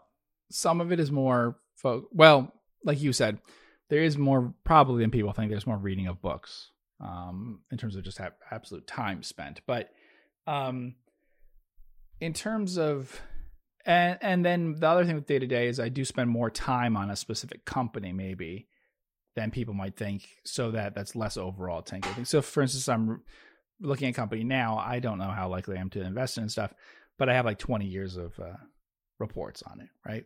They're not very big reports though, so it won't take that long of a time. Like if it was GE or something, 20 years of reports would take you, it would take you about 5 times longer than it's going to take me for this company. Yeah. But so I'll do that kind of thing, and but the totally new thing, like picking up a 10K of something I've never read before, is rarer than you might think, because we do focus on specific kind of sort of area of stocks and things. And for a lot of the companies we like, they've already been public for a long time. So it's not unusual that I'm looking at a company that I've kind of known for 10 or 15 years at this point. So it's more checking in with things that I already have. But there's less, I read way less 10Qs than people think. But I do, there's a bunch of companies where I do read the 10K every year, and also read some proxy statements and things like that. So that's probably more than, we talk about it all the time, so people know I read a lot of 10Ks, but in terms of actual reading of things, the number one thing is 10Ks, even more so than earnings transcripts, because we focus more on overlooked stocks. So I would say when there's no earnings transcripts. Well, there's no earnings transcripts, yeah. But there's some tiny ones. Even we mentioned ARK. ARK is a tiny company, and it has some earnings transcripts. So, and those. So for a bunch of companies, I do. Earnings transcripts are very easy to read. So I do read all the earnings transcripts for companies that we might look at. Let's see. Are there some companies that you follow knowing that you would never invest in the company, just to sort of get a picture of what's going on? So like, would you read Facebook's earnings or their transcripts just to kind of get an idea of like what's going on maybe in the ad market, or like Omnicom, even though we would never purchase Facebook or Omnicom? Right. That's a very good point. Yeah, I will do something like that. Now, advertising, not so much, because although we talk about it a lot on the podcast, most everyone in that is so big. There's some exceptions, but it's just there's such big companies, both in terms of the buyers of media and the outlets that are the media outlets. So, but that's a really good thing to do, to look at all that. Absolutely. Like if I was thinking about, let's say I was thinking about investing in Omnicom or something, I would be looking at Snap's transcripts and stuff. Yeah. Yeah, because it helps you get an overall idea of, like you said, of the industry, and see what parts are growing, what parts aren't. Well, we mentioned title insurance things, something like that. I would read things that are home building things and mortgage market things for some color on that, as compared to just so that's like a related thing that's close enough. Yeah. So we haven't ever purchased a stock that you haven't followed for a very long time, I would say. 9 times out of 10, that's the case, unless it's a spinoff. Right. Yeah. So at what point does your interest get piqued? Is it when it just all of a sudden the stock is just trading much cheaper, where you're like, okay, historically, has that been the case? You've followed the company for 10 or 15 years, and then something changes that all of a sudden makes the stock more appealing? Is it something like, oh, they're changing their capital allocation? Or is it, oh, I've liked this company and it's just finally cheap? Historically speaking, what has sort of been that catalyst, I guess, if you will, for you to find like, okay, I have followed this company for, 10 or 15 years or 5 years or whatever it is, and now I'm finally interested in actually purchasing it? Yeah, that's a great question. I wish that the answer was as simple as what you said, with because the stock's down a bunch or something. Sometimes it is closer to like Buffett with Occidental, right? So it is something where it seems really clear based on something like capital allocation. I think usually there's some sort of reason why I haven't bought it in the past. If I'm aware of it, I like it in a lot of ways, but I don't own it. And so something about me getting over that reason is why I buy it now. And I'd say, it depends. There's actually a couple examples, where like meeting with management or something like that helped, right? But I think those are pretty specific things. For a lot of companies, that's not usually the case, but there are some companies that look great in a lot of different ways, but I don't feel comfortable enough unless I learn a little bit more from management about the company. So those are one example. I don't want to overstate that though, because for a lot of companies, I wouldn't have to know, more from management than I get from their letters or their earnings call or whatever. But that's one of them. Cheapness can be a factor sometimes, but it's rare. I mean, when we talked about like Omnicom, FICO, Frost, that was all cheapness. That was due to a particular time period, something happening in the like sort of macroeconomic, but it's so rare. I mean, as it turned out, it happened a few times with Frost because we've just had like more more times where interest rates have gone down to about zero. But as for things like, let's take FICO, for instance, that's a once in a decade thing. And it probably wouldn't have, there might have been one time in 20 years, but it did last a few years. So, and at any moment coming out of the financial crisis, I probably could have bought FICO at any time for 3 years in a row, So it's not always as fast as you think. Everyone thinks like, oh, stock's down a lot. It's at a really low multiple. I got to jump on it. I wish that it worked out that way all the time, but a lot of times the stock stays cheap for a couple of years. And then now we look back and we say, oh, wasn't that a great time to buy? But at the time people were saying, well, it was a great time to buy last year and it was a great time to buy the year before too. Yeah. Now looking back at 10 years and you're up 20 times or whatever, you say, oh, that was the time of a moment of a lifetime. But that moment lasted for literally like 3 years, I think. Cool. Well, I want to thank everybody so much for tuning in with the both of us on the Focus Compounding podcast. Make sure to hit that subscribe button wherever you are listening or watching right now. We did use QuickFS, which is the website that Jeff and I use every single day to pull financial data for any company that we are looking at. And if you want to sign up, go to quickfs.net. And in the checkout, tell them that you came from Focused Compounding, that you heard about them from Focused Compounding. I thank everybody so much for tuning in with the both of us. Reach out to me if you're interested in our money management services. You could go to Focused Compounding and hit that invest tab to get more information on that. Reach out to me at andrew@focusedcompounding.com. Thank you so much for all the support, all the questions. We'll see you in the next podcast. Take care.